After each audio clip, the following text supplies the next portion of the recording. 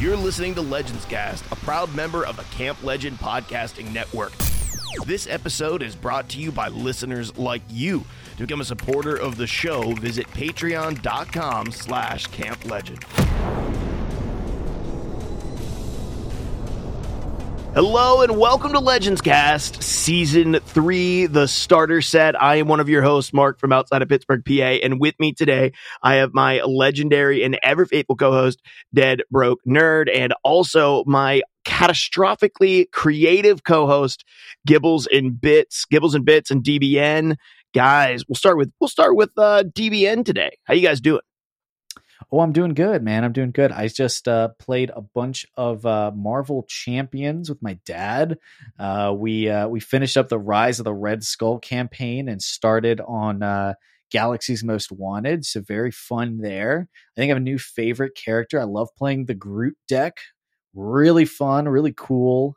Groot, really defensive character. Super fun to play with. Fun to farm up those like branching growth tokens or whatever they're called. Because you can do some really cool stuff with that. So I definitely enjoyed that. That's been what I've played recently. But yeah, doing good. Nice. Gibby, how about you, man? How you doing? Hello, welcome, happy new year. We are recording this officially in 2023. 2023. It's fantastic to be here. I hope everyone had a great happy holidays, and our listener base, and also both of you as well. It's been good. Finally, back home and relaxing after some arduous and long travel. No Southwest flights for me though, thankfully. So I wasn't stuck in the airports for hours and days on end. But played a new board game that I had, board/card game, I'll say, that I would have been really excited about trying with my wife. It's meant to be a 2-player game, so I specifically asked for it for Christmas from some family. It's called Fox in the Forest. Great trick taking, really good. Yes, it's really good. So I got to try it today for the first time with Mackenzie, and it's really good. I mean, she's a strategist, and she's very competitive when it comes to those kind of games. But we've been looking for some games that are really good and dedicated for 2 players, and that I read ahead of time was one of the best. You know, they make another version of that game called Fox in the Forest Duet. Mm-hmm. And it is the same game, except you work together, and it is a co-op. So you win or lose together versus competing with one another. Because I played this with my wife. I grew up playing trick-taking games every weekend at my grandparents' house. So when we play, I can memorize the cards a lot faster, and I usually win in Fox in the Forest. Like 3 games in, she's like, "I'll never beat you at this game. We're not playing this." But she likes Fox in the Forest Duet because of the co-op nature of it, where we kind of win or lose together, and we have to work together as a team. We really enjoyed playing that together. It's a lot of fun. That's awesome. I didn't know that. Maybe I'll have to go pick up the Duet version. Yeah, if Mackenzie starts kicking your tail in it too hard, just go buy the Duet version. So that's my way out. That's my answer. Yeah. So that you guys can work together on it, right? Yeah, yeah. Hey, man, my wife played Ticket to Ride Europe for the very first time 2 nights ago, and just beat all of us. So I'm feeling good because I rang in the new year. I don't know about you guys. Feel free to chime in on how you guys decided to end the 2022, but I rang in the new year with a close family friend of mine who was in town. She's a flight attendant, and she had a wedding she had to go to on New Year's Eve. There was someone who got married and scheduled a wedding on New Year's Eve, which is really interesting to me. But it was in Memphis, so she came and stayed with me, and then we also got together with a couple other friends. But we rang our New Year in by being in a board game bar, playing board games up until midnight. And the last game, we said whoever wins the last game that we complete within 2022 is the king or queen of board games for 2022. And we played Ticket to Ride, and I smashed. Yeah. Nice. It was I went out on top with a gold medal around my neck. I can honestly say this. When it comes to Ticket to Ride, I have only lost a single game of Ticket to Ride ever, of like over a dozen times I've played it. And it was surprisingly, no, it wasn't to you, Gibby. When you and I played, I won that round. Yeah, and then you won because I didn't play the next round. Because it was like 5 or 6 of us. I think so. There was like 5 or 6 of us. And like I played one, I won that game, and then there wasn't enough for everybody to play. So I sat out because I won, and then you won the next game. But I've only lost one time, and the one person I've lost to was the very first time I played it, and that was actually, and I didn't even remember this until recently. I played it one time with my family, and the person who plays the least amount of games in my entire family, aka my mother, won. And then I went like 5 years with having never played and completely forgotten about the game until I started playing it again. And I have a sterling record, but with a big old asterisk, thanks to Mama Garner whooped me way back when. Yeah, Deadbrook Mom. Yeah. Well, listen, alarmingly enough, my New Year's Eve is strikingly similar to Gibby's, and I had no idea because not only did I bring in New Year's Day playing Ticket to Ride with my brother and sister-in-law, but earlier that night, I was at a wedding for my wife's cousin who planned their wedding on New Year's Eve this year. Wow. Wow. Wow. I was at a wedding on New Year's Eve, and then we got a call from my mom saying my daughter was sick, which is not abnormal in my household because my kids are sick every other week. So we actually had to leave the wedding early, get my daughter. We ran back to my house, put them to bed. We texted my brother and sister-in-law who were just down the road from us, and we're like, hey, we got nothing to do now. We were going to a party. We're not going to a party anymore. My mom had our kids and his kids. So my brother and sister-in-law just shot over to our house, and he brought Ticket to Ride Europe with him. And we literally played Ticket to Ride Europe until within like 2 minutes of the new year coming in. And so, Gibby, your New Year's was a combination of a friend at a wedding and Ticket to Ride, and mine was at a wedding and Ticket to Ride. So I don't know how that happens. We did not plan this, guys. Nor we did not talk about it up until now. So no, we had no idea. It's Eerily so weird. similar. The fates have had it. And what's super funny to me is one of my good friends we play board games with all the time. We played with earlier this week, and we played Draftosaurus and Here to Slay with him. And they were also at a wedding on New Year's Eve because we usually hang out with them on New Year's Eve, and they could not hang out with us because that's 3 New Year's Eve weddings right Apparently here. It's a new thing. Apparently it's a trend. I hate it. I hate the trend. The trend's the worst, just for the record. I think it's a dumb trend. I agree. I don't Yeah. know why you'd have a wedding on New Year's Eve. Like, hey, when's the time that a whole bunch of people have plans and don't want to feel obligated to go someplace? Let's do our wedding then. Next person wants you to guys are making me feel bad. Easter. I literally had no plans on New Year's Eve. I literally sat in my apartment and played Destiny 2 the whole night. You had a great time. You had a great time. I had sick kids, so it was great. And I did play board games with my family on New Year's Day. Nice. We've always been a New Year's Day and not a New Year's Eve family. Like New Year's Eve, Really? we've always been like it's overrated. We're homebodies for the most part. Like I can get up to go to something, but like I don't like big crowds, loud parties. Like this is not my vibe.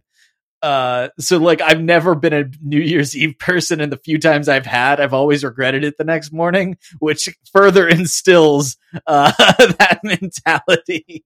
So I did get to I rang in the new year, but 8 hours later and played board games On a full night's rest. So I was really mentally alert, just tons of strategic acuity when fighting the Red Skull. So yeah. Well, hey man, I will say this about Marvel Champions before we get into our secondary conversation on a Marvel Snap, and that is Marvel Champions is a fantastic freaking game. Yes. And Red Skull's great. The one you're coming into is great. I've never beaten the last boss. Really? You haven't coming beaten into on expert mode or just on standard mode? just on standard mode in Wow. the campaign. I have done every campaign except the X-Men one, and I've not beaten the last boss on the Galaxy's Most So Wanted. you haven't beaten Ronan? No, I think he's arguably the hardest villain that they have ever put out, in my opinion. We had a really hard time with Arnim Zola actually, but eventually got him. But then we found out we were playing something wrong and making it way harder than the rules are intended to do, which is giving boost cards to minions instead of this whole time we've been giving. We played through the whole campaign. We played through the base set. We played through the Green Goblin expansion, always giving minions boosts as well. And we realized that after we beat the Red Skull and we start Galaxy's Most Wanted, and we're like, now there's an effect on minions that allow them to do this thing we've always been doing. Whoops. Better read the rules next time. I would make Red Skull in particular a really difficult villain, to be honest with you. It was we did beat it first try. Arnim Zola took us like 8 tries. It was crazy. Wow.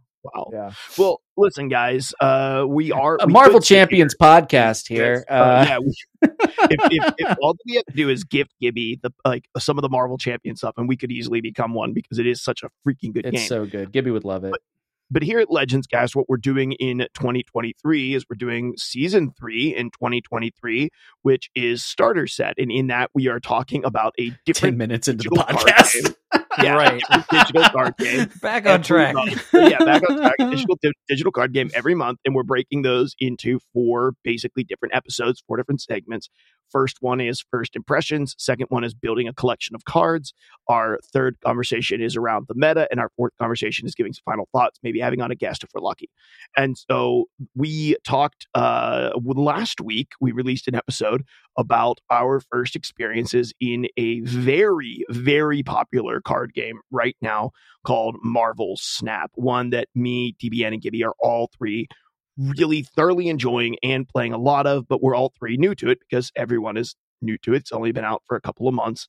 And so we're going to continue a conversation about that. But before we dive into that, I know all 3 of us have been snapping. We've been snapping some. What are you most excited about in Snap right now? Maybe it's a card that you recently animated frame deck you're playing. Yeah, it might just be that. Animated. Just a voiceover. Can you imagine if we were dedicated exclusively to Marvel Snap? We could do so much with that. How many voice lines for transitions that we could use? Oh, we could have so many. Oh yeah, it would be 3D. Awesome. 3D. Infinity. Yeah. Start stealing card voice lines. Frame break. That's my favorite one. Frame break.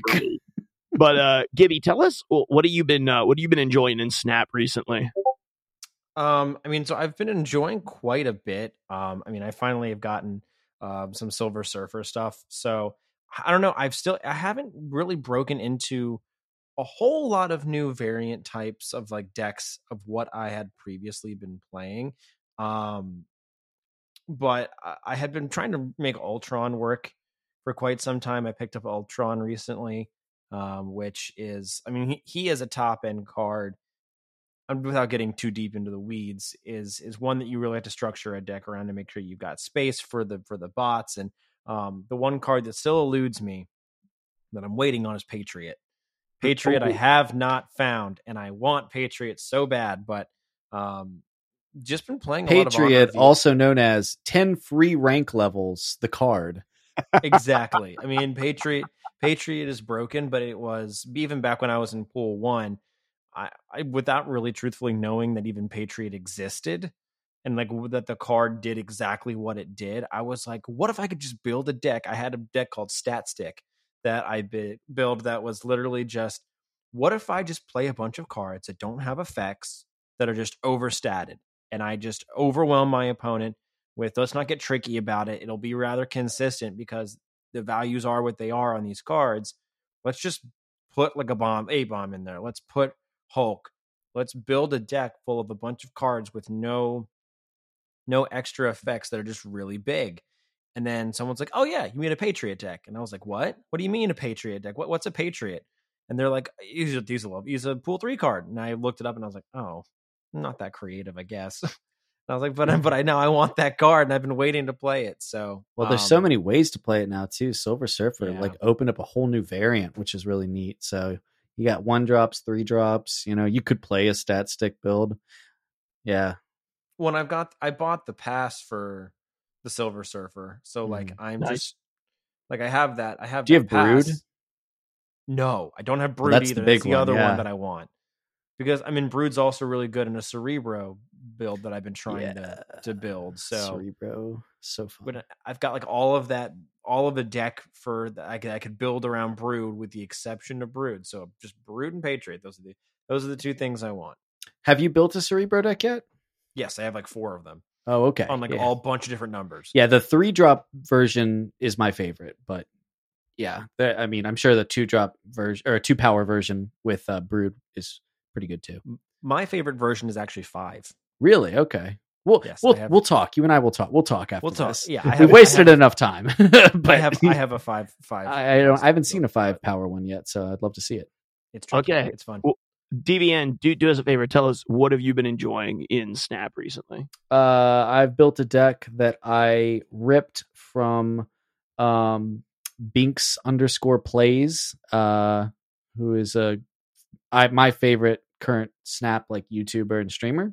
And then I modified it by a couple cards, which I guess now makes it my own deck, considering it's a 12-card deck.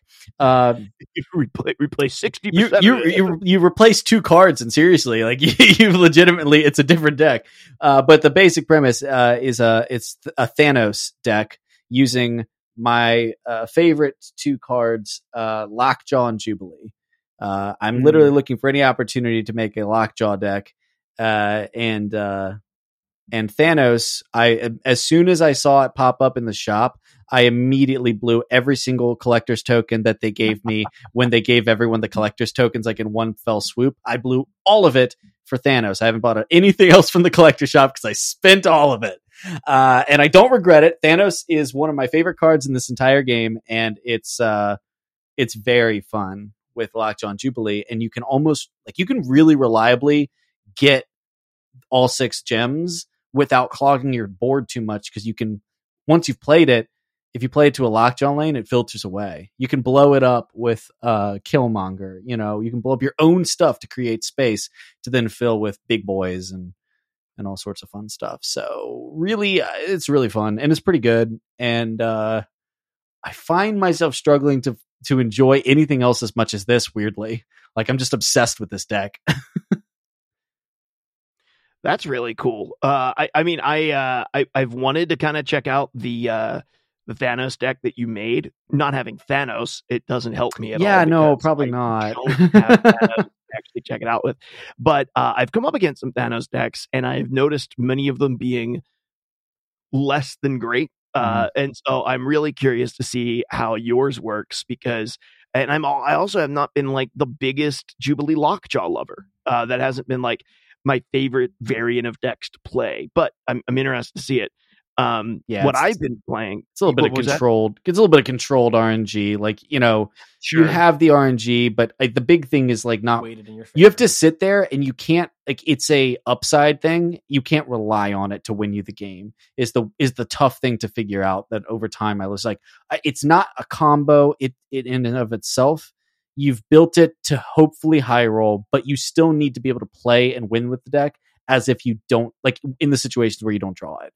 And that's what I like about this build, is that like it can still do that. I feel it's kind of hard to pilot, but it's just so many options, which I also love. But I not too long ago cracked Cerebro and Brood, and so I am excited about cracking the 2 of those, because I do want to play with those. I got a couple of the winter variants in the game, pretty pumped about that, including Patriot and Rogue. So I do kind of want to engage and try that. The deck that I've been playing pretty much nonstop since I got it was Hazmat, Luke Cage. And then I've been playing a lot of variants of Wong, because I really enjoy sort of like the Exodia combo nature of Wong, with Invisible Woman and Ironheart, or I was playing a Mr. Negative and then Jane Foster Thor deck to like get a bunch of 0 cost drawn into my hand. Was really enjoying that. Basically, any deck that gets absolutely destroyed by Cosmo and Leech, I've been playing, which means I lose more often than I win, because every deck either runs Cosmo or Leech. It's actually really hard to win right now with any Wong deck, simply because he's easy to counter. Yeah. Well, there's 4 silver bullets for him, right? You can Enchantress him, you can Cosmo him, and you can Rogue him, and all 3 of those things just counter. And he's telegraphed. Like, that's the problem. Is like, if you're playing the combo from hand, then you can avoid those things unless they luckily correctly predict which lane you're playing it to. So certain things where you're like, oh man, I'm gonna pass turn 5. Or like I'm playing an Electro deck where you're ramping and you're playing an Infinite on turn 5, and then you're going to clone it on turn 6. Like, they can't do anything about it. It's a powerful combo, but it's all from hand. You know what I mean? Mm-hmm. And Wong is the strongest combo generator ever, but he sits there for a whole turn and says, "Hey, here I am." Look what I'm about to do. Would you like to surrender or counter it? Yes, you have 2 options. I got to imagine people probably retreat at highest levels. They probably retreat to it if they don't have the counter immediately. Well, I know that's I why do. play Invisible Woman. Invisible Woman hides it for me. Hide the Wong. Yeah. That's where that's the only time Let's whenever. play Hide the Wong. Oh, that sounds terrible, doesn't it? Well, and because hazmat combo is not common, I very frequently jeez, there's a lot of jokes in there for the Wong. There's a lot that we could unpack there, but let's keep for all going. of us who love Wong, like me. The more. Wong. Yeah, it's geez, you're right. Oh God, move on. I regret the joke. I'm sorry. The point is, I'm a Wong one trick. Okay, that's the point. I'm a Wong one trick. But what we are talking about today, like our main segment in conversation, is about building a collection, because in every card game, at least in collectible card games, which we'll talk about a couple that aren't collectible card games throughout the course of this year, but most of them are collectible card games. There's this point in which you have to build a collection. And, does it run like a game like Legends of Runeterra, where they, you just play some and they give you pretty much every card away eventually. So you don't really have to spend money. Is it like Hearthstone, where you're going to be cracking packs? Very similar, cheaper, but similar to what you would do with a game like Magic the Gathering. Is it like MTG Arena, where you have to buy individual cards? Is it like, Pokemon, where you have to go out and buy the physical cards and scan them into the digital game?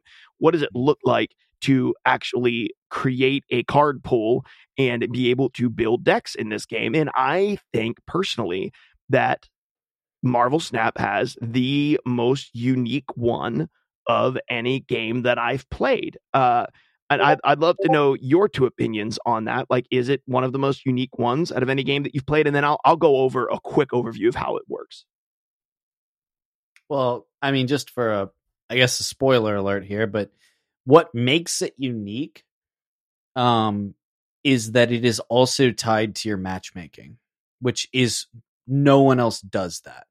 That is the thing that completely it diverges from anything else. There are other games that sort of, because there's a lot to unpack here, but that is the thing that I think makes it stand out the most. I will say, like, that is a definite positive for a lot of people. And I think it's a very much a positive that is casual player friendly, where like a game like Hearthstone, like after you get out of rank 20, you basically are you're playing against people with fully constructed hardcore decks that, they could be a casual, but like when I played Hearthstone, I wouldn't care about rank for a couple of seasons, come back to it. I'd still make a high end top meta hunter deck and dunk on those poor new players in rank 20.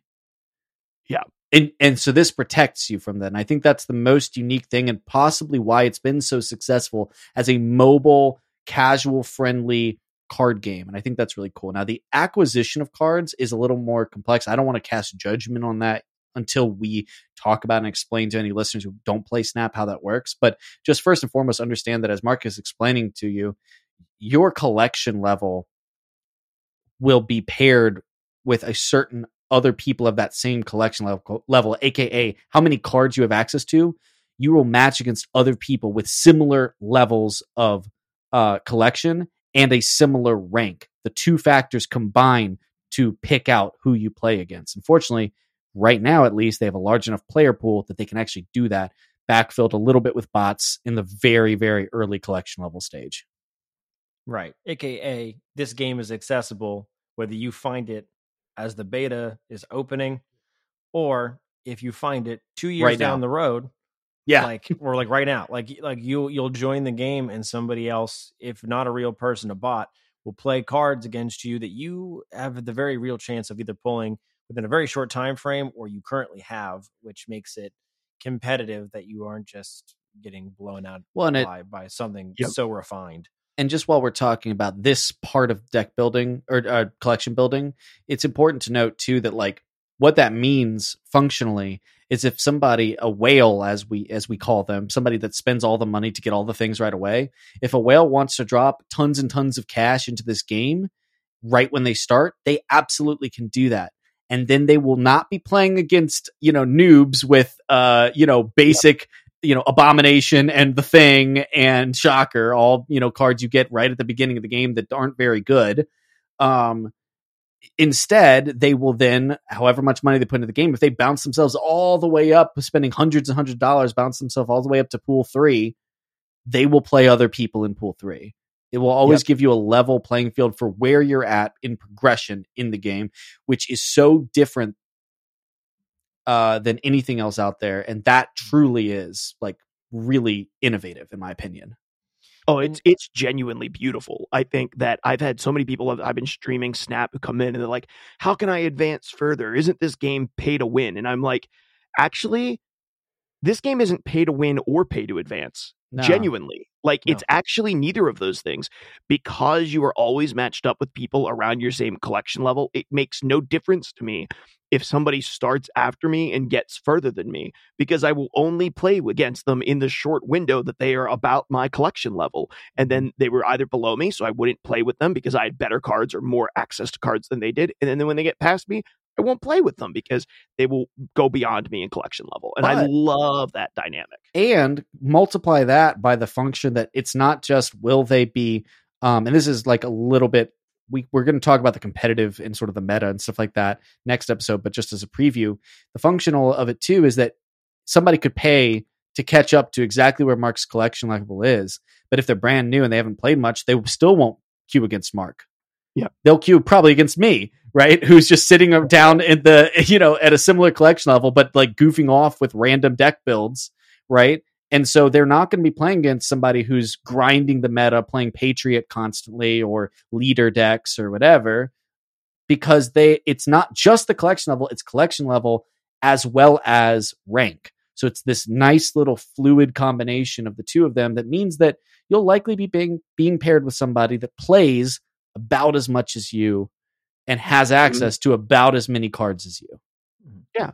So let me unpack. Gibby, did you have something you wanted to add before I unpacked how it actually works? That's exactly what I was going to move on to, is basically just saying before we get too far ahead of ourselves as to like the actual collection level piece that plays into this bigger picture of all these different currencies that you've got in the game. So, and they usually all kind of feed into each other with the progression system of it. So Mark, go ahead. And if that's where you're headed, go for it. That's where I was headed. So let's unpack collection level first and foremost. So when you log into the game, you'll have a green number towards the top of your screen. That's your collection level. That collection level is how you gain new cards throughout the course of the game.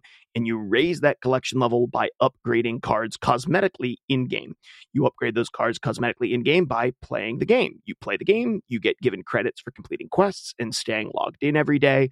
And you also get boosts for specific cards. If you're playing a deck with a card in it, you always have a chance of gaining boosts, which is basically a currency that's dedicated to that specific card. Throughout the games, you'll be able to go into your collection and upgrade specific cards that you've been playing with, and those upgrade in a bunch of different ways. We don't need to get too deep into the upgrade system, but basically they cosmetically upgrade over and over and over again until you can sort of pinnacle at the very top. You can get a golden version, and that happens after you've done something called splitting the card, which means fully upgrading it 5+ times. You have a chance then to be able to get a fully golden version of the card itself. Every time you upgrade a card, your collection level goes up, and every so many points of collection level, you will get a card or a chance to get a new card. And these cards are split into pools. So pool 1 contains a specific grouping of cards that are only in pool 1, and that is from collection level 18 to collection level 214. So as you advance from 18 to 214, you will get cards that are in collection level 1 until you finish pool 1. Once you reach that at level 222 to 474, and that may seem really, really high, but you can average, if you play and do your quests, you will average 10 levels a day, potentially more, sometimes 20 or 30 levels in a day, if you're getting sort of like extra things from, the event pass and stuff like that. And it's a little front loaded. Like the pool 1, like you can get mostly through pool 1 in like 3 or 4 days, if you're playing regularly. If you want it enough.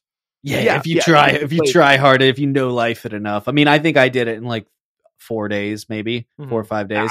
I think I did it in a couple of days just because I was enjoying the game and messing around with that. You play against a lot of bots in the very beginning of the game as well to kind of build your confidence and help you understand the mechanics of the game and how to win things. And so pool 2 is going to give you another exact assortment of cards, and you always are going to have them by the end of 474. So 474, you'll have all of the pool 2 cards.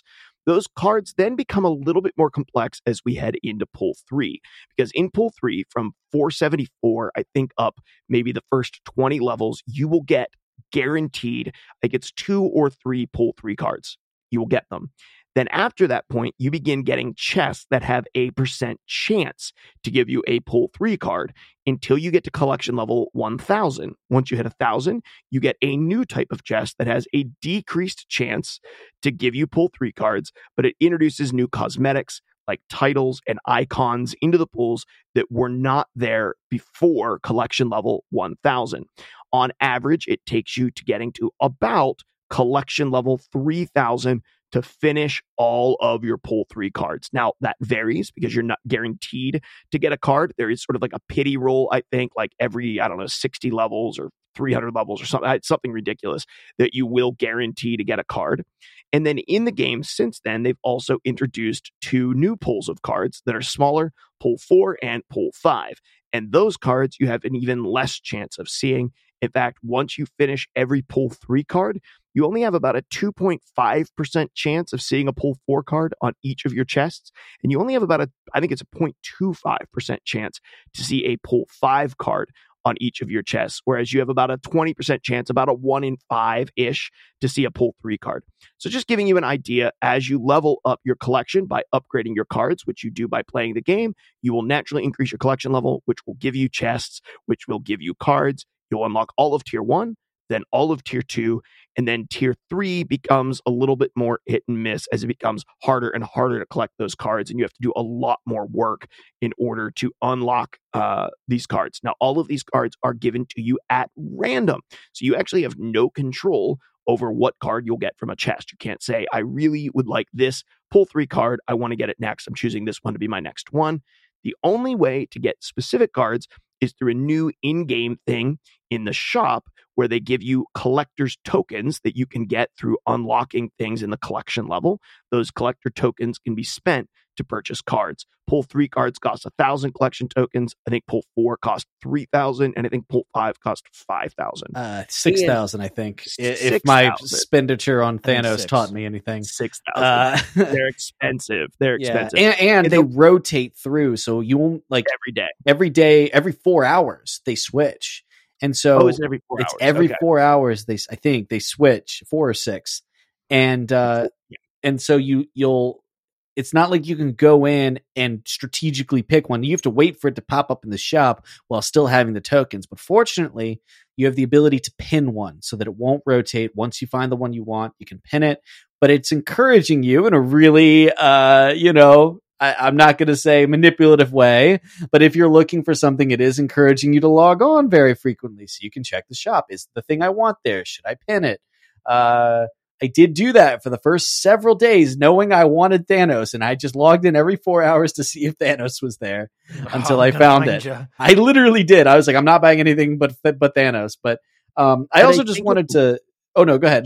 Just to be clear, I'm thinking now it rotates every time you get quests. So for me, that is at 6 a.m., at 2 p.m., and at 10 p.m. So I think it actually rotates every 8 hours. You get 3 cards a day that will rotate through it. It could be that. Yeah. One thing that I wanted to just mention briefly is when you first start the game, the first so many cards are scripted in that, like, you'll get this card, this card, this card, and it's scripted such that you can have a deck, you can make a couple little options, but it's going to be like, everyone will get the same things. But once you get into Pool 1, you will pull things in a different order, even though everyone will pull everything from Pool 1 in order to advance. You will have different experiences, which I think is a unique sort of jumping off point. Like if we talk about it from a Pool 1 and 2, and then we can talk about collecting in Pool 3, the Pool 1 and 2 experience is unique in that, like, what happened to me, in fact, is that Elektra, very strong Pool 1 card. It was literally my very last card that I pulled in Pool 1, and I've almost never used it. Meanwhile, it was my first Pool 1 card I ever pulled. And so which, little did I know how useful it was. I'm like, oh, look, a 1-drop snipe. Yeah. And I mean, it's so, like, your experiences can be very different. And that goes for Pool 2 as well. Even though Pool 2 is a little bit smaller, you could get something like the Vulture really early, and then you could build a movement deck, or you know, you could get like, I don't know, Carnage, I think is one, or Sabretooth or something like that, and make a destroy deck, right? And so, you know, you can, and what it's doing, Pool 1 and 2, is introducing you to mechanics that will, even though the deck may not be super strong in those pools, you will have an understanding of some basic mechanics when you get into Pool 3, and card effects just get wild. Yes. And things just start doing wacky stuff.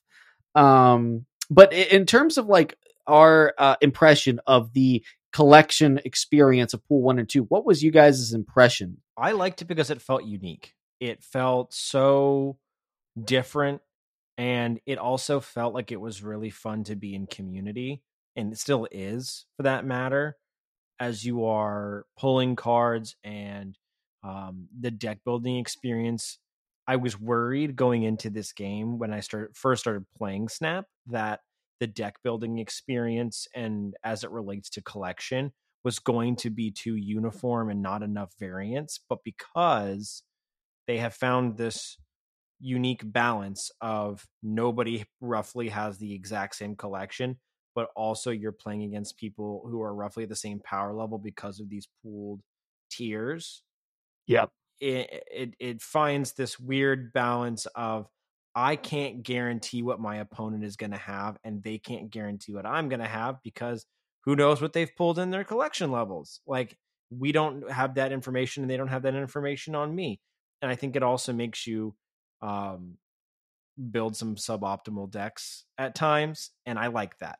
I like that not everything is a formula, not everything is solved. It makes you get creative and outside of the box, like think outside the box, and like really look at your collection in a different way. And as you're playing with them and you're trying to like level your collection up and get these either new cards that you really want and hoping that you pull them, I like that there's a little bit of like chance to that because it's fun. But I liked that you're getting rewarded for playing certain cards that you have in your collection. So even if you don't have something that you wanted, you're still being able to make those cards that find a good a next best substitute, right? And you're getting to make those cards because you are finding boosters for them as you're playing with them. You're getting boosters and making that card cooler, which is almost in a way easing some of the pain of maybe not having the exact card that you want in that moment. Yeah, on that note, I just wanted to bounce off what Gibby said, because he said something I hadn't really thought of. My experience in Pool 1 and 2 is as a really long time, extremely experienced and, accomplished card game player. I was like, okay, I'm ready for the next thing. Like I was going through the Pool 1 and 2, enjoying the gameplay, but being like, I get these concepts. Like I understand them. I'm ready for something more challenging. And it took a little too long for me to get there. But in Gibby's defense, or not even Gibby's defense, but just bouncing off what Gibby said, I think that it was really important for newer players, but not even newer players, to understand not just the gameplay, but the deck building implications and how important one card can make in a Marvel Snap deck compared to any other deck out there, and how important that one card can be in terms of the difference in a deck being strong or a deck being weak. And I'll say this too, there is, even though, I have this weird thing where depending on my mood, I'm either the hardest spike in the world where I want to just win no matter what it is, or I completely flip flop and become a Johnny where I don't really care if I win. I don't really care about my rank. I just want to experiment. I'm one of the two moods depending on the day. And, I think that the unique challenge of what Gibby mentioned of having to like make a suboptimal substitutions because I don't have something is something that like you don't get that in most digital card games, but you did get that when you were literally collecting cards back in the day, playing Magic or Versus System or Yu-Gi-Oh or whatever. You didn't have everything. You had to make those sacrifices. You had to learn to like find a good substitute for this one card that would still get the job done for the deck as a whole. And that is a really unique experience that I think shouldn't be overlooked. So great point, Gibby. I don't think I would have mentioned that or even thought of that in this discussion had you not brought it up. Yeah, and I'll share some of my thoughts. I mean, my experience has been really, really great. And I think one of the things that has made it so great is the matchmaking system alongside of building your collection. Because there's never been a point in time where I've thought, oh man, I cannot have fun in this game because I won't spend money on this game. that's never happened, which you expect in a card game, right? Because the question you really get into a card game is how long do you get the maximum, like get all the cards? Because that's when I can really have fun with the game. And okay, well, how much money do I need to spend to get all the cards? And at first glance, you're like, well, you got to spend thousands of dollars in this game to get all the cards. And that's true if the only way to have fun in this game is to have all the cards. But that is not the case with this game. This game is so fun even when you do not have all the cards. So some of the things that I really liked is I liked a lot of the things that were introduced like in Pull 1. And I liked even in Pull 1, I couldn't play every deck, right? Like White Queen was my last pull in Pull 1. That made it really hard to play Devil Dinosaur, to be perfectly honest with you. And that was a very good Pull 1 deck. So I ended up sort of just sitting back and going with Spectrum ongoing deck. Really enjoyed that. Played a ton of that deck. Pull 2 is kind of similar. You get some of these impactful cards now that are like a little bit more unique and can do a little bit like, oh, Hobgoblin, how can I make that work? Or, ooh, Ebony Maw, like this is a new one. What can I do with this? Vulture, I think you brought that up, DBN, is maybe the perfect example of that, right? And so they give you a lot of the staples without it being able to be a full deck. And then you enter Pull 3. And it's actually quicker than you would think to get to that 475 mark to enter into Pull 3. But you enter into Pull 3, and now the world opens up into, like, you get cards, and you're like, ooh, I can try this deck now, or maybe I can make this work with that now. And I think one of the really cool and unique things about Pull 3 is, yep, there are going to be some standard decks that are very strong that a lot of people are going to have the tools for. Things like Destroyer or Wave Death or, Electro Galactus. And there's going to be some cards that are just like, okay, yeah, they're there. This guy pulled all the cards. But you're also going to have opportunities to build some decks that other people simply cannot build. So, for example, me being Hazmat Luke Cage, I've run into very few people who can even play that. And at the same time, Patriot I can't play because I don't own Mystique yet. And Discard I can't play because I don't own Hela yet. And for a while, I couldn't play a Silver Surfer because I didn't have Brood yet. And so there was all of these decks that I wanted to play that I couldn't. And you might think that's a bad thing, but it's really not, because you never really feel like you're not progressing in this game. You always feel, even when you lose, not only are you learning, but you're getting boosters. And I've said this from the very beginning. I think I said on the last episode, Ben Brode knows how to put a carrot on the end of a stick, at least for me. I love watching bars go up. I love watching cards get unlocked. I love adding things to my collection. I love adding new cosmetics. I love that endorphin hit. I love quests, easy quests 3 times a day.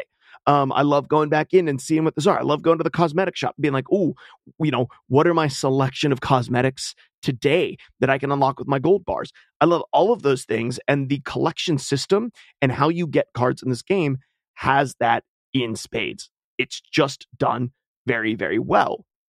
All of that being said, because I think we've all shared how we really love the collection level system, how we get cards, the pulls of cards, what that looks like, why that keeps us coming back to the game. But let's be honest, there are some negatives as well with this system. I think the only negative, after considering this for a while, I think the only negative I have is actually in Pool 3. I don't think, my original Pool 1, Pool 2 complaint is I don't think it's something that would have been better for me, but not necessarily something that would have been better for the game. I have played card games since I was 5. I've played, high level tournaments. I'm so comfortable in it. But even for me, it didn't take that long to get into Pool 3. And so I can wait that out a little bit. And I understand that I do think it's really important for even a seasoned card player should still go through that phase. And it's enjoyable if you understand why it exists. But I did want to say, with regards to Pool 3, my biggest complaint has everything to do with a lack of agency. And so it's the counterpoint to your thing is I pulled Hela right at the beginning of Pool 3 and it was dead. I can't play a Hela deck, without, Invisible Woman, Hellcow, Ghost Rider, some more synergies. It just didn't work. It was a dead card, and it was one of the few Pool 3 cards I pulled, right? That's a bummer, man. Thank goodness the second Pool 3 card I pulled was Dr. Doom, which is one of the most powerful and most and easiest to use, pool 3 cards out there. And that was great because if I didn't have Doom, I would have been sitting around with the only pool 3 cards in my collection, useless. So my biggest complaint is not that you can't cherry pick your exact cards, because I think that would take away from the experience you described, because I agree. The experience you described, man, I can't play Patriot yet. What else can I play? And it forces you to get familiar with all the cards in your collection to understand like, oh man, like I might not have played, let's say Storm or Juggernaut before, but because I want to play, a Cerebro deck, I'm going to put Scarlet Witch and I'm going to put Rhino in my 3-power Cerebro deck to help mitigate some of the bad locations that can disrupt my Cerebro. I don't think I ever would have gotten as into Cerebro if I had pulled a Patriot and a Mystique early on.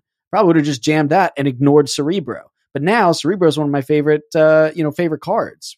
So it's like, I agree with you in that sense, but the fact that you can get a card and have it sit dead in your collection and kill some of the excitement, my recommendation would be for these collection chests, if you're going to get a card, do what they did in Gwent, which is offer you 3 random cards. Boom, boom, boom. Which one do you want?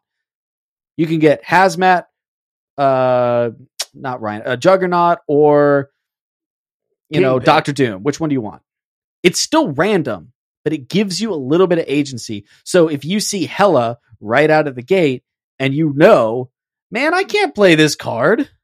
What the heck am I supposed to do with Hela right in pool 3? You could say, you know what? It's cool. I'm going to take, I don't know, Rock Slide, or I'm going to take, Quake or something else. Even if it's not a good card, you might pick something that you can actually do something with then. That's my only complaint about it.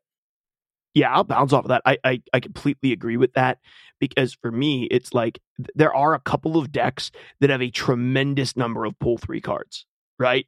Not all of them. Like the Destroyer deck, one of the reasons it's powerful and available is because Destroyer is one of the only pool 3 cards in it, right? And so you pick Destroyer up and then you go build with pool 1 and 2, and you're like, oh, okay, I guess I'm set. Because you can just build it with that. Whereas, like, say you wanted to play Red Skull with Taskmaster to copy his power, you're going to be waiting for a while because you have to actually crack those cards to be able to do it. You want to play Hela? Well, you're also going to be waiting for Ghost Rider. You want to play Patriot? You're also going to be waiting for Mystique. You want to make Mr. Negative? Well, you're also going to be waiting for Sarah and Magic. And so there, and even like in the Death deck, you're also going to be waiting for Venom, and you're going to be waiting for Wave, and you're going to be waiting for Death. And that's the one I've been trying to build forever, and I just cannot get all the pieces of it. And I completely agree with that. But go ahead, Gibby, do you have any thoughts? Like, is there any drawbacks? Like, what are the drawbacks to the system? Only drawbacks that sometimes can be a little frustrating when it comes to the collection piece of things is because of the very fragmented currencies. Sometimes you have plenty of one currency, but not enough of another. And you have all these boosters that you want for one person. If let's say you're trying to upgrade your Daredevil, like you have all these boosters, but then you don't have nearly enough of the credits. Yeah, I'll give you a 100 on that. Yeah, it's annoying sometimes. So you're like, I really want to upgrade this card, because also upgrading cards is what gets me more collection level, but I can't upgrade that because of this one currency I don't have. And sometimes you're like jamming a card over and over again in a deck just to try to get boosters for it. And sometimes you just randomly don't pull it based on like what the game determines is you're going to get boosters for on that game. So it can just be hard, especially when you get up into the higher collection levels of trying to it really can prolong your ability to get new cards or even find like fun cosmetics and things like that when you only get a certain number of credits from missions and you have to use other currency to buy more missions or just wait for the next day for them to refill. And the credits are like so universal. And when you're trying to upgrade a card it's not like upgrading it from either from a base to green or to a frame break, or when you start getting up into like your kind of like your legendary status, your animated frames, your animated frame and your legendary statuses, or even your splits, like it costs a lot.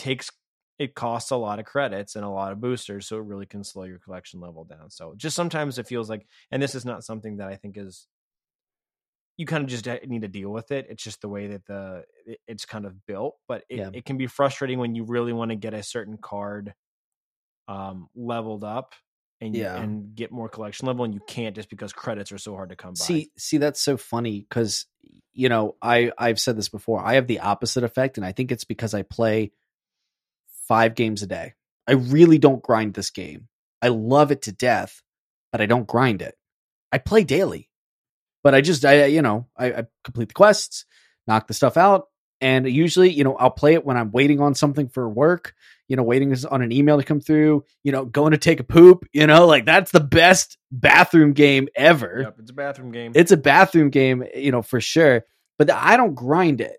And so what's happened to me is I have more credits than boosters because I log on, fill my quests, and then I have all of these characters with almost enough credits to upgrade, but not enough. Almost enough credit. And it seems like every time I open a collector's cache, if it's not a card, it's credits. I'm like, God, boosters, please. Boosters. I just need boosters. Oh. And I know it's the opposite for you guys. Yeah, because I do grind a good bit. I in my collection, like in my one deck, just Hazmat deck, I have 4 characters with over 500 boosters stacked up on them. 4 characters with over 500 boosters without the credits to be able to go around. I wish I had that. We could trade places. I'll give you some credits. You give me some boosters. It'll be great. I'd love that. I'd love to sell you. Let's trade creds for boosters. Yeah, whatever you want. But so my experience, my honest opinion is when it comes with the advancement, I think that boosters are just kind of a miss, right? Yeah. If you're in a situation like, you know, DBN you're in, then it's like, just let me spend the credits. I'm earning the credits every day anyway. Yep. Let me just spend the credits to upgrade my cards. And when you're in a situation like I'm in, where credits are the problem, then you have all these boosters. And honestly, the game, I'm not going to say it's predatory, but it feels a little bit showing you all way. the things that could be. Yeah, you're it's showing like all the highlighting things, them in your collection. Yeah. You've worked hard for this. You could be upgrading this if you would go over here and spend real money to buy gold bars and convert that to credits today. You could click the upgrade button and do it. And, you know, yeah. I think that between that, my only real complaints about it, I do think that the giving more ability to control what cards you get in pool 3 is really smart. I think the shop is a really cool idea. I'm really glad they did it. And at first I thought, oh my gosh, once you spend all the credits they gave you for free in the beginning, you'll never be able to get another card. I have earned one, and I'm at 800 out of 1,000 of owning another. Yeah, so you can. It takes longer than I think it should. Yes. But you can. And the other thing is, like, I think we're not really talking about Cash Shop, but the things in the Cash Shop are advancement stuff, right? Get a stack of credits, get a stack of collector's tokens. You know, they almost all come with that. And I do think, I honestly do think that the pricing in the Cash Shop for some of the stuff is a little predatory. I agree. It's way overpriced in my opinion. It's pretty insane. Like $50 for a couple of variants of cards that everybody likely already has, unless you're stuck in pool 1 or pool 2, halfway through pool 2. Like right now, Angela and Sarah. Well, I guess Sarah's technically a pool 3 card, so you could get Sarah by buying this. But I really struggle with that. I think that I have not even wanted to buy anything in the Cash Shop because even with, you know, saving up my gold bars for the last several weeks, last month, having 2,700, being willing to throw money at this game, like I am willing to give them money, but I'm not willing to give them $50. I will say, I feel like the season pass isn't too bad. Like you do get some good stuff. No, season pass is great. I almost view the Cash Shop as these way overpriced bundles as ways to keep the rest of the game cheap. That you have whales. Whale's gonna whale. All right. We said this before. I said this on other podcasts. Whale's got a whale. Okay. You got to let the whales whale. It's but like if the whales their own sandbox. Give the whales their sandbox. Let them drop $60 for these things. And then everyone else gets to play a really generous free to play game and not get nickel and dimed for playing the game. Because that's the difference. Like, you know, I mean, Gibby and I have a Pokemon Unite podcast, AOS Airwaves. Check it out if you're interested. But in that, like the biggest problem there is like in order to play the characters, you have to pony up some money, man, or grind for forever, right? And fortunately, Snap is very, in terms of the things that will actually let you play the game, you eventually you'll get it all. And on the way, you'll have a lot of fun. You'll see regular advancement. Like I think that they've done a great job in the free-to-play experience. I really do. And the season pass is the only thing I've spent money on. And I don't feel like I've been gypped. I've been happy with what I've spent my $10 a month on, because I like the new card. It gives you a brand new card, a bunch of advancement things, some customizable stuff, and they've been making it better over time. So I've been perfectly happy with that, to be honest. I know we're getting a little long in the tooth here on this episode, but I did want to fast throw out a question to each of you guys. I think it would be cool if we gave our favorite Pool 1 and Pool 2 cards. That's what I was going to suggest. And any tip you have for collection building or advancement that you think the audience, might benefit, or how did you approach it? So did you have something in mind? Gibby, you seemed excited by that. I'm actually real quick. I can give it to Mark first. Give it to Mark first. Yeah. I'll go Pool 1 first, and also my tactics. So here's what I did, just tactics wise. When I went through Pool 1 and Pool 2, I used my gold to purchase new quests, because those quests gave you the same. If you spent, I don't know, whatever it was, gold to buy credits, it would give you the same exact amount of credits if you spent that same exact amount of gold on quests, except you also got XP towards your season pass. So, and it gave you things to do and reasons to play the game versus just buying credits and upgrading a card and shutting it down. So for me, I used my gold at first to do that. And now that I'm in Pool 3 and I have a decent chunk of Pool 3, I'm now saving my gold for cosmetics, specifically a couple of variants that I really want, because I've made it far enough in, and I don't feel like I don't feel the pressure to advance nearly like what I did. In Pool 1, though, I think my favorite card, it's really boring. Can I be honest? It's really boring. It was Captain America. That's a boring one. It's a really boring card, but especially you have like Professor X and there's so many, Apocalypse and Devil Dinosaur. There's so many cool cards. But I played a lot of Captain America with Spectrum and Claw and things early on, and just had a lot of fun with it. And so that's what I would say. I think Captain America was just it was one of my favorite cards. Felt like such an evenly statted 3-drop that could do cool things, won me a lot of lanes. And so, yeah, boring, but Captain America, loved him. All right. I think I've honed in on what my favorite Pool 1 card is. And it's kind of already mentioned because I had it for so long, but it is such a fun and satisfying card to play and hit your opponent with when they're dropping ones. And just put them behind on tempo and kind of make them panic. I love playing Elektra. Elektra is my favorite Pool 1 card. It's so good. The animation on it, where see this little spinning blade and just pop the other side of their board and just obliterate something on their end. I really like Elektra, and it's relevant. You can play it so later on too, into Pool 2 and even Pool 3 in the right scenarios. I love playing Elektra for Pool 1. So what about you, DBN? Oh, did you have a Pool 2? Did you have a Pool 2 card? Oh, Pool 2. Yes. Scorpion. Oh, Scorpion is my favorite Pool 2 card. Just being able to might as well be a Pool 3 card. It feels like it could be, right? It's played a lot in Pool 3. I see it all the time. Yeah, I play it quite often. So just being able to drop that, it's a moderately statted 2-drop, but when you look at the overall power effect that they have, especially if you find it on that value, just being able to give everything in their hand -1 power, especially with so many greedy decks that are trying to hold on to cards for late game, it really makes a difference. And it also screws Cerebro decks up immensely. Yep. It's fantastic. It is a great card to play as soon as you get it. You should just slot it in unless you're in every deck playing something specific. Until you get to Pool 3 and there is becomes exceptions to that rule, it's an auto include. I think that's a great call, Gibby.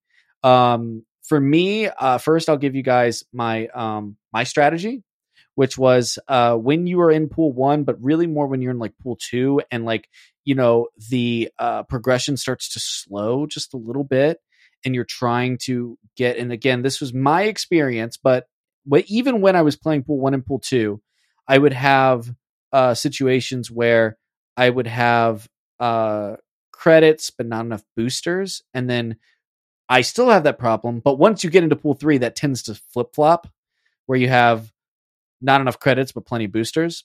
But here's the thing: if you look in your collection and you tab it to like whatever it's called, boosters, like how much it takes, like there's a tab option where you can sort your collection. Even it will upgradable, I think is what it is. You click on upgradable and it'll put anything that's ready to upgrade at the top. But a lot of people don't know this. It'll also put anything that almost has enough boosters to upgrade. If you're at a 29 out of 30, it'll appear in that screen. And so if you're trying to level up as fast as possible and you need to get boosters now to spend your things now, whip up a crappy deck with all the cards that are close to upgrading, play a couple rounds of that deck, and every time you finish a game, win or lose, you'll get enough credits to upgrade something.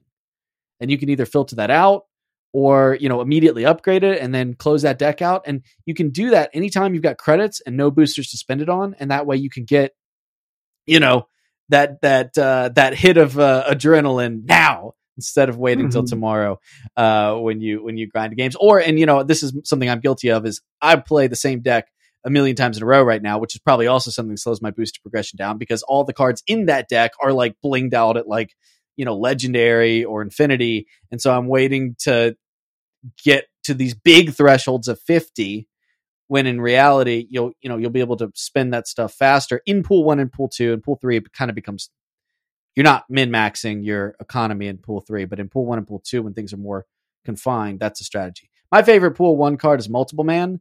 I think the best way to win consistently in late pool 1 and all the way through pool 2, I don't think there's a better deck than Movement. I really don't. Even if people understand that it's coming, which it takes people a lot of time to catch on to what you're going to do. But it also is the highest skill ceiling deck. So if you're an experienced player, Movement, you have to plan 2-3 turns ahead, but the combos are there. The power level is there. I don't think there's a better deck in pool 2 than Movement, and Multiple Man is like core to that. If you are listening to this and you are new to the game, you can also jump into our Discord and I will drop those lists, my pool 1 Movement and my pool 2 Movement list, which myself and a lot of other people in the Discord have had success with. My favorite pool 2 card, I've already mentioned, it's Jubilee, because pulling random things is really fun, and you can start having fun with that RNG in pool 2, even though it's not good. You can start having fun with it. And then in pool 3, it becomes really good and really, really strong. Also Hobgoblin, because I'm a nasty, nasty player that likes to give Hobgoblin to people. Hobgoblin requires you to plan ahead. It's surprisingly high skill. It is. It is a very much a high skill card, and it's very satisfying in that way. Oh yeah.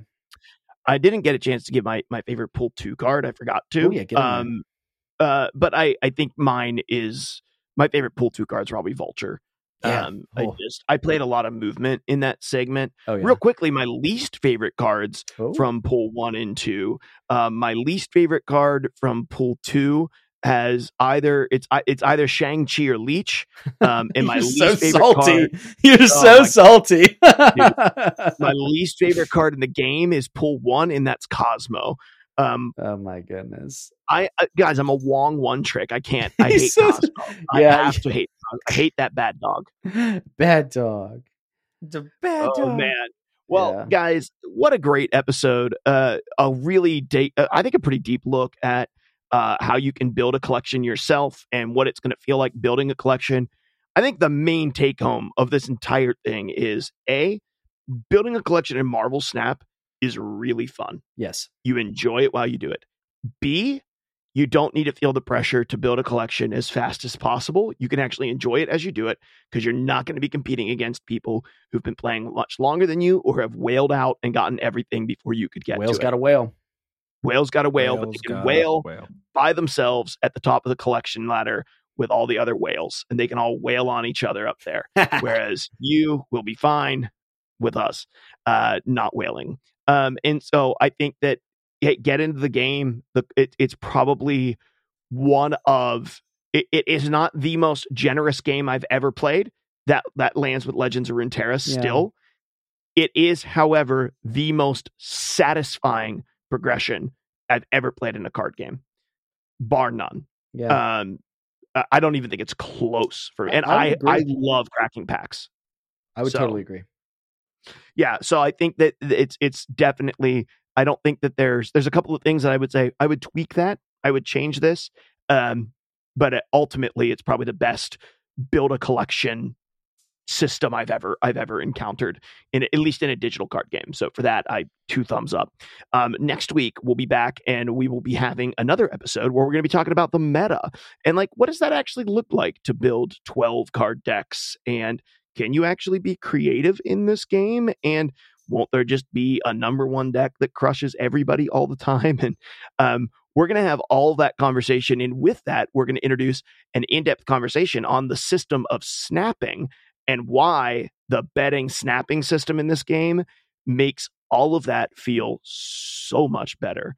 Pumped for that. So any closing thoughts or things you guys want to add before we cut out of here? Any last comments?